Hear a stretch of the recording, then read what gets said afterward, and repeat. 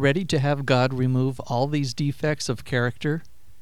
Today we're going to discuss steps 6 and 7 in this episode of Recovery Support with Kevin Bergen. This is Recovery Support, and I'm Kevin Bergen, licensed psychotherapist. This show is to support those in recovery from sexually compulsive behavior and to offer that support with education, inspiration, and motivation. I recently had a client, we'll call her Sue, who shared a big discovery she had made. She said, "I thought my problem was uncontrolled online sexual behavior, but it's not that at all. I'm realizing more and more that it's my getting angry at my husband for not being home when he's earning an income to support the family. It's getting short-tempered with my 5-year-old because she can't quite get herself out of bed, get dressed, make and eat her breakfast, rinse her dishes, and brush her teeth and be ready on time like any 12-year-old.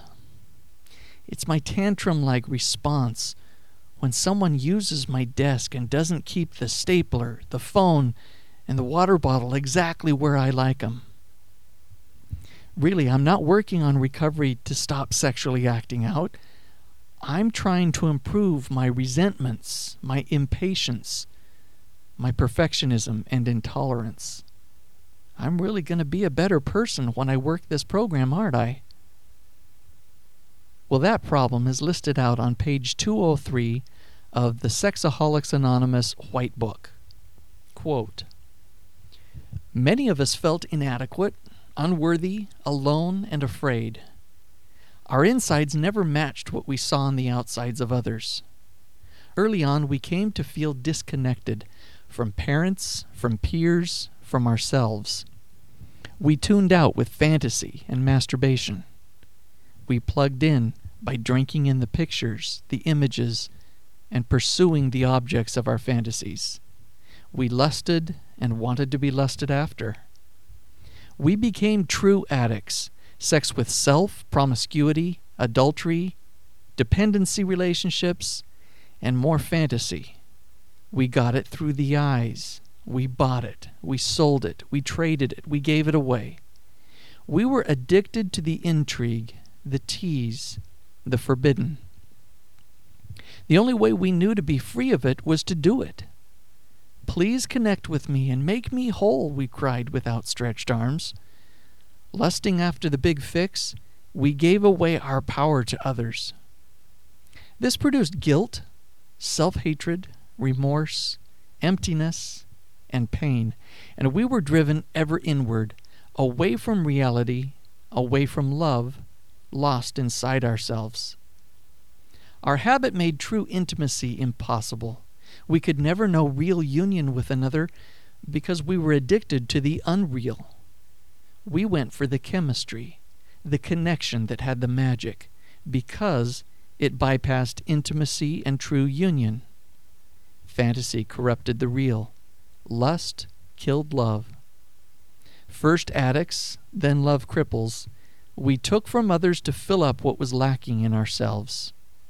Conning ourselves time and again that the next one would save us, we were really losing our lives.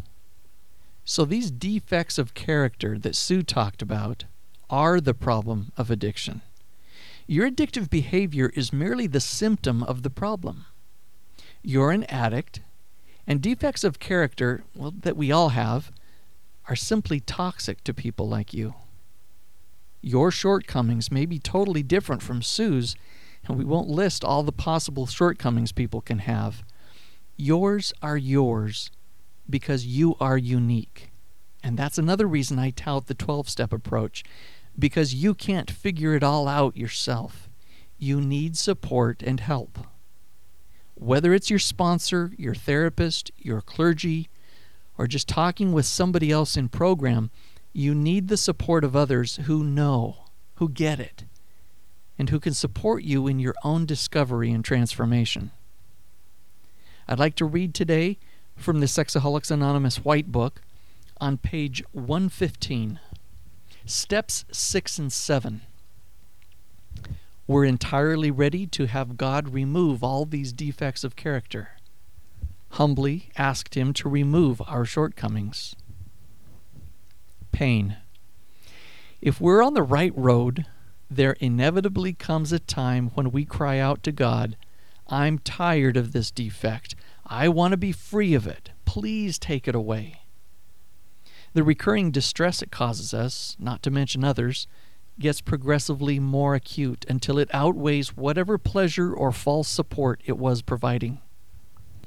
This humbling realization, this moment of clarity, usually illumines one defect at a time. It is the essence of steps 6 and 7.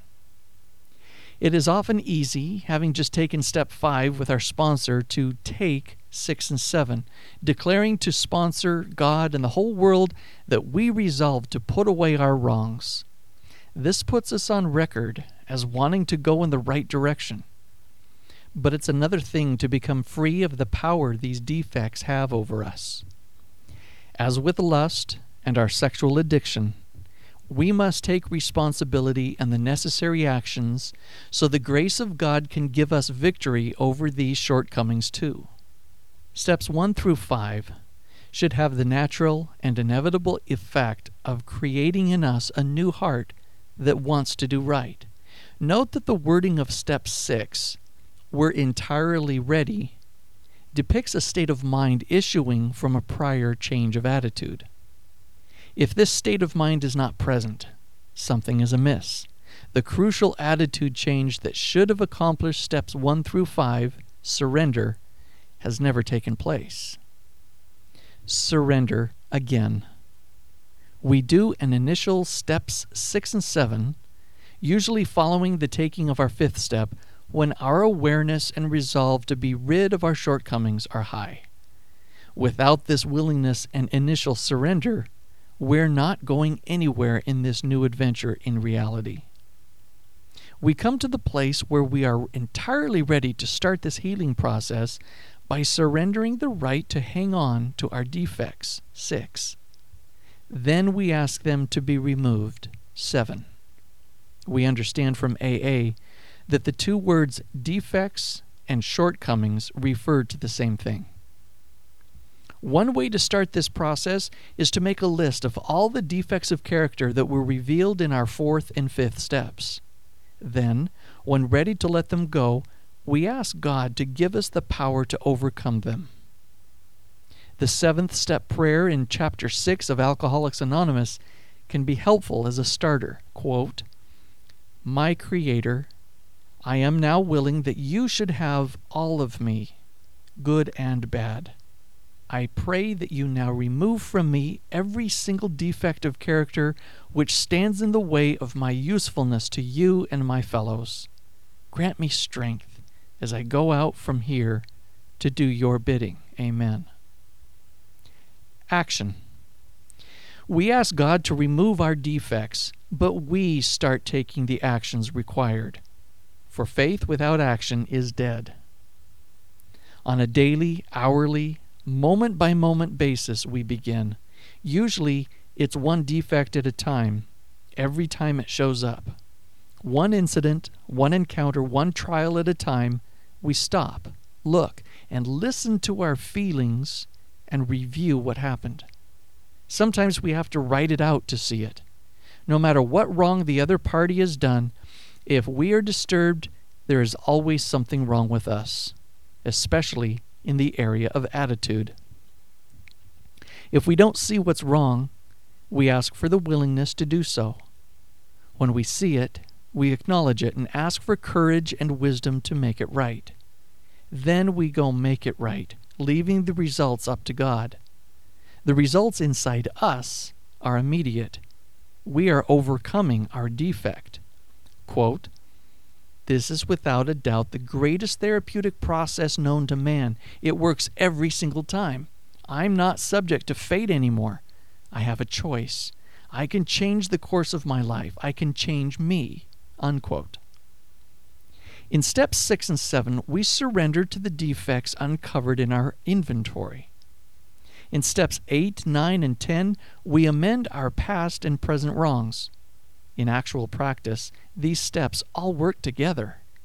we can't surrender our defects without making right the wrongs they cause.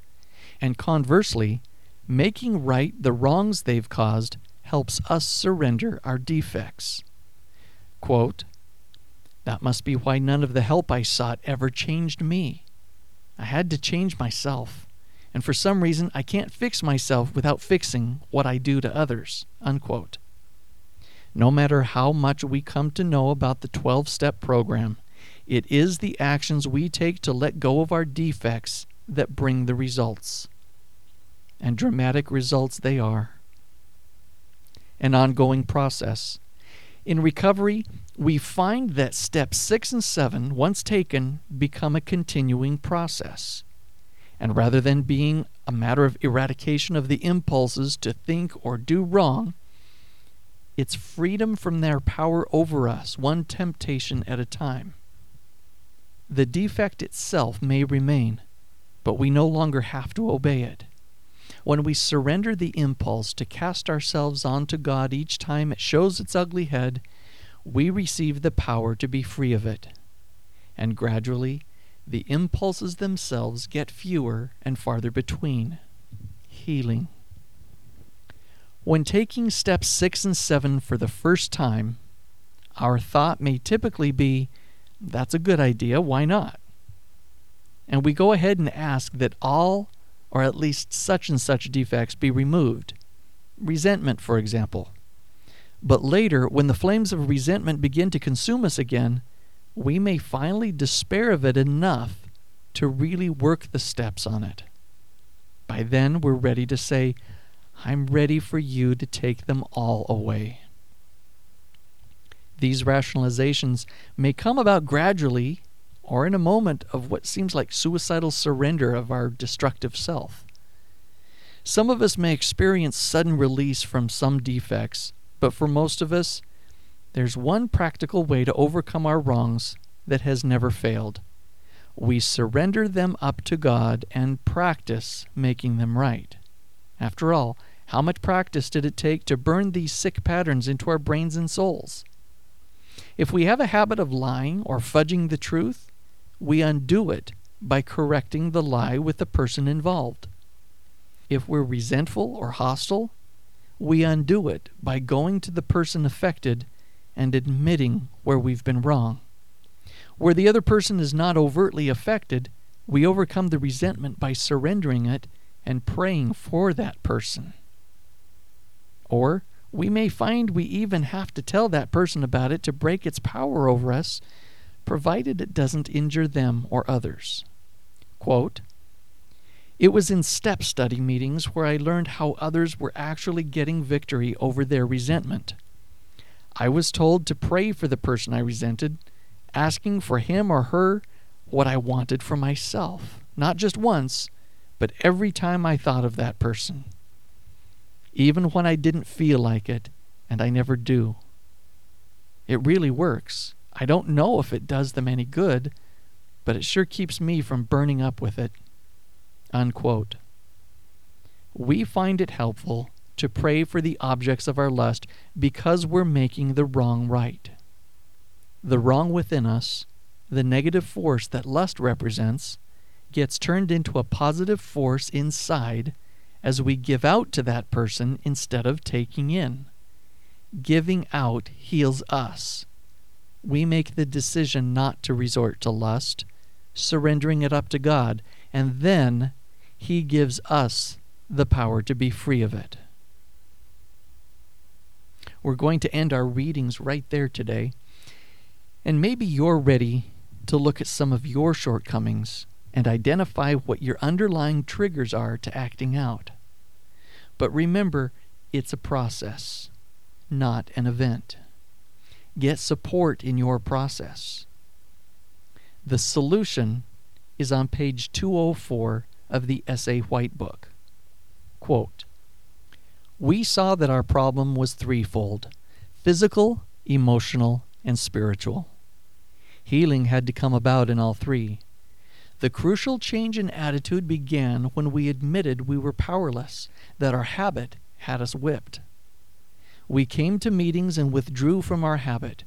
For some, this meant no sex with themselves or others, including not getting into relationships. For others, it also meant drying out and not having sex with the spouse for a time to recover from lust. We discovered that we could stop, that not feeding the hunger didn't kill us, that sex was indeed optional. There was hope for freedom, and we began to feel alive. Encouraged to continue, we turned more and more away from our isolating obsession with sex and self and turned to God and others. All this was scary. We couldn't see the path ahead, except that others had gone that way before. Each new step of surrender felt it would be off the edge into oblivion, but we took it. And instead of killing us, surrender was killing the obsession. We had stepped into the light, into a whole new way of life. The fellowship gave us monitoring and support to keep us from being overwhelmed, a safe haven where we could finally face ourselves. Instead of covering our feelings with compulsive sex, we began exposing the roots of our spiritual emptiness and hunger, and the healing began. As we faced our defects, we became willing to change. Surrendering them broke the power they had over us.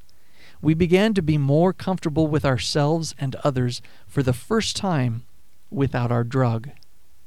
Forgiving all who had injured us and without injuring others, we tried to right our own wrongs. At each amends, more of the dreadful load of guilt dropped from our shoulders until we could lift our heads, look the world in the eye, and stand free. We began practicing a positive sobriety, taking the actions of love to improve our relations with others. We were learning how to give, and the measure we gave was the measure we got back. We were finding that none of the substitutes had ever supplied. We were making the real connection. We were home. To close off today, I'd like to share the third step prayer, which can be found on page 63 of the Big Book of Alcoholics Anonymous, page 95 of the Sexaholics Anonymous White Book, or by Googling Third Step Prayer. If you know it, please join me. God, I offer myself to Thee, to build with me and do with me as Thou wilt. Relieve me of the bondage of self, that I may better do Thy will. Take away my difficulties, that victory over them may bear witness to those I would help of Thy power, Thy love, and Thy way of life. May I do Thy will always. You can follow me now on Twitter, where my ID is ClearHelp, and you can find my Twitter profile link at my website, kevinbergen.com. You can also email me at kbrecoverysupport@gmail.com. I do accept contributions to cover the expenses of this free podcast. You can donate via PayPal through the link on the show notes page, which is at recoverysupport.podbean.com. The Recovery Support Podcast does not promote any program or fellowship and only informs about resources that I have found helpful to my clients. Have a terrific week and have a sober day.